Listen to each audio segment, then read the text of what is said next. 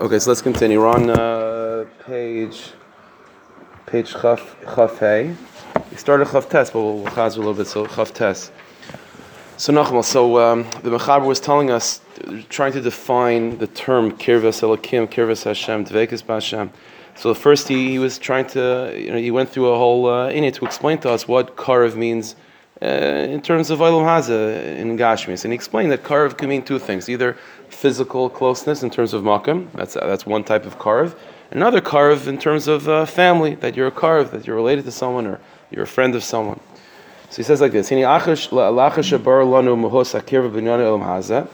that it's clear to us what Kirva means in Olam Hazeh, so Ata Nashav Lizbainian Kirvas Hashem. Now let's look in Kirvas Hashem. Is there anything to compare it to? Is there any comparison between Kirvas Hashem and Karv of this world? So he says, Mitzad Kirvas HaMakom, let's break it down. When it comes to place and space, so we already went through. Kvar Huskarleil, we already explained. She'ain Karv L'Adam Kamayim Kadosh Baruch Hu, that there's nothing that's closer to you than the Rabbanu Shalom. Mekivin Shalasat Sar Panim, since there's no place that's outside of him. Nimsa Shakadosh Baruch Hu Adam, which means that Hashem and the person, Kol Azman, every single moment, Nimtsoyim Mamish Biyachar, we're Mamish together. Ve'im Nefradim Klal, and there is no divide, there is no separation at all. Mitzad Kirva B'Olam Hazeh, in terms of Olam Hazeh, spatial closeness, Ein Davar Sh'Adam Karv L'Tam. There's no such thing that a person, there's no object that a person is close to constantly, every single moment, every single second. Va'afim Karv L'I, and even if a person is close to a certain object that they always have with them, their phone, right, or whatever. So he says, they don't literally take up the same space. Even your clothing have a particular space that it takes up, and then you have a space that you take up, and you're close to the proximity with it, but it's not literally the same space. However, when it comes to Hashem, Hashem and a person are first of all are close to each other every single moment of existence. And the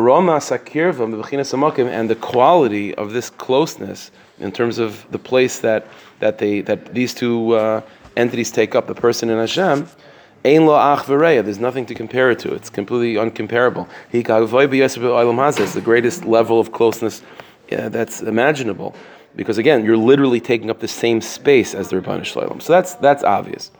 Mitzad kirva mishpaches. Now you go to the next type of karv, which is more family, brother, sister, that type of relationship. Yedidus, or even maybe not blood, but in terms of friendship. Mikra Molihu. So it's a before pasuk banim atim l'Hashem l'keichem. Right. It's where Hashem's children. Uksiv reyacha v'reyavicha al tazav. Don't leave Hashem. And Hashem has described your friend, the friend of your father. Hareisha anu banav shalabari v'yididav. It means that we're his sons and we're his friends. Reyacha. So that means that both mitzad, closeness in place, and closeness in family, it's already done. You come to the world, you already have Kirvas Hashem on all levels. So what's missing? So that means that we're close to Hashem, Gam mitzad hamakim, lesasar panim, and Gam mitzad mishpacha, banam atim l'Hashem l'keichem. So all these levels are covered already.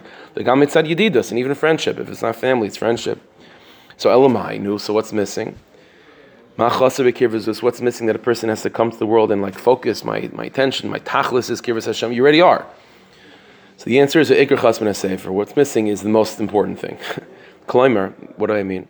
B'Olam Hazeh, in this world, ha'adam shekar v'makim, when a person is close to something in this world, davar mesuyim, to a particular object, hu margish b'chush shekar veil, the person feels and senses and has that deep awareness that you're close to it. So again, I might not be thinking of it in sort of a verbal way, of, like when you think something very often, you create mental sentences, right? So I might not be thinking in that level that I'm sitting next to a table, but it's an obvious point. I mean, if the table were to move even for a second, I would feel it, because it's always kind of on my mind that I'm sitting in front of a table. So in spatial connection, not only could you be close to something, but you should have an awareness that you're close to that. A person that's a relative to someone. Aviv, Benai, died, Ben died, again, father, son, uncle, cousin. Who margish is like your mishpaches. You're aware of it. Again, does that mean that every single second you're literally saying to yourself over and over mentally, I am my brother's brother?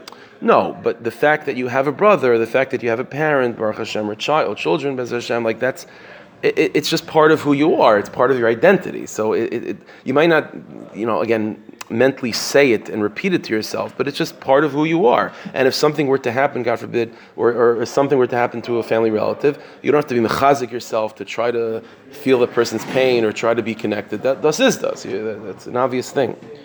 So he says, "Hu margishu ben," the person feels that they're a son. "Hu margishu av," you feel that you're a father. "Hu margishu died," it's part of your identity. Adam sheish lo yedid, and the same thing with a friend. "Hu margish sheish lo yedid," the person feels and that's part of who he is that he has friends. "V'nevesh margish as I say to and the soul, the human being senses this, and it's part of the person's identity. Ulam bekirvasinu lakadosh baruch hu. So this is where Hashem Yisbarach's our relationship with Him is different. Now what? With all these relationships that we mentioned, kiras makim, closeness in place, kiras mishpacha, family relationship, kirvi yedidas, friendship, hashe'ela g'daylihi, the question really is that we have to answer, and this is the point. Ha'imanu margishim came. Do we sense this? That Hashem is close to us in all those relationships. Is it part of our identity?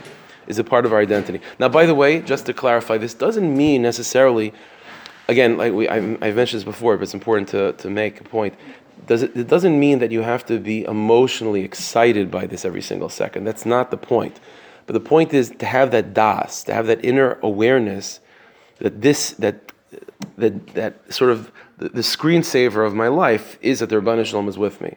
And very often, by the way, this is only sensed by what you don't feel. What do I mean? So I'll give you an example, actually. This person told me this yesterday. I'm not going to embarrass him, so I'm not going to mention his name.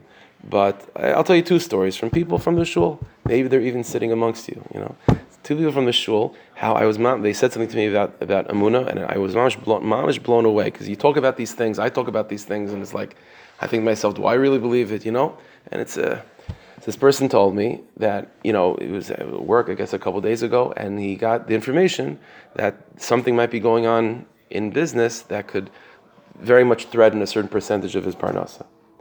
And this person told me that when he heard that news, he didn't feel any nervous. He didn't feel any worry.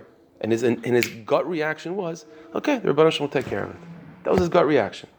And obviously he goes through shtadlus and do what you can. But such a thing, by the average person, by the average religious person, myself probably, is like when something like that happens, so your initial reaction is, you're panicked. And then you try to be mechazik yourself, to remind yourself, okay, the Rebbeinu Shalom is in charge. But for that to be your gut reaction, is that, the Rebbeinu Shalom has my back, it's going to be fine. That's what we're talking about. That's called Kirvas Hashem. That's called where the Rebbeinu Shalom das is das. It's not, again, doesn't mean that the person is like, dancing to work. Is a person on an emotional high 24/7? No, but that you don't have to have that. But that's what it looks like, Kirvas Hashem, to the point of where something that should cause a tremendous amount of stress, and it doesn't. So you didn't feel something, but that not feeling is unbelievable. There's another guy in the shul. Again, I'm not going to mention names, but like, that's also, by the way, a good muster. Like, you don't know who's sitting next to you. You know what I'm saying? The guy sitting next to you maybe he doesn't know as much as you in Torah. Could be. Maybe the guy struggles with certain inyanim and avodas Hashem. But in terms of Emunah, Baal Shem Tov said that in Shemayim, when the tzaddikim are judged, like rankings, in Shemayim, it's not based on how much they know. Because compared to the Rebbeinu Shalom, Moshe Rabbeinu, no one knows anything. The Rebbeinu Shalom ranks tzaddikim based on Emunah. How much Emunah they have. How do you know how much Emunah a person has? We all believe in the same things. The question is, when something stressful like that happens, and how much stress do you feel? If you feel a lot of stress, it means that you have to work on this. It means Kirvas Hashem, to bring that relationship real. Another person told me that there was a certain deal in business that he was working on for a very long time, and to the point he said that the people that he was working with to make it go through were telling him it's like done deal, 100%, nothing to talk about, and it would have been gewaldig. The last second, the whole thing falls apart. What's his reaction? Suda Saidah. To make a Suda Saidah. Because clearly it wasn't meant to be. And the Rebbeinu Shalom is doing something good for him.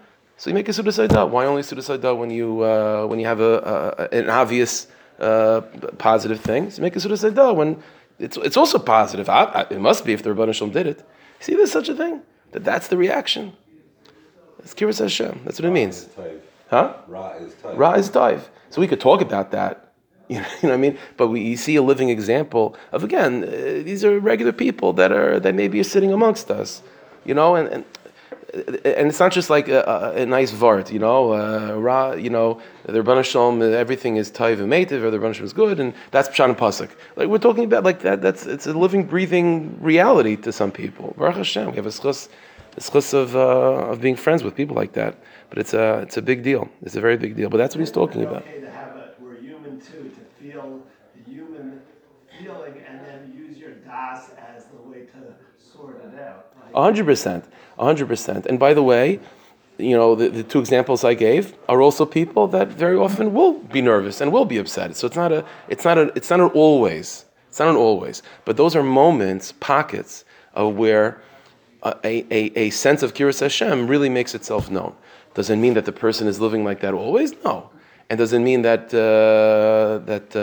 that there's no deep avodah in being nervous and calming your nerves. In truth, that's the entire Sefer Tanya is really about people that are described as beinim. What's a beini? A beini is someone who struggles with the Yetzer Hara, and it doesn't just mean like the Tanya talks about like mamish, like to do an avera. This Indian of there's a part of him that's nervous, and then he has to go and silence those nerves and calm those nerves with thoughts of Emunah. That's a big avodah by itself.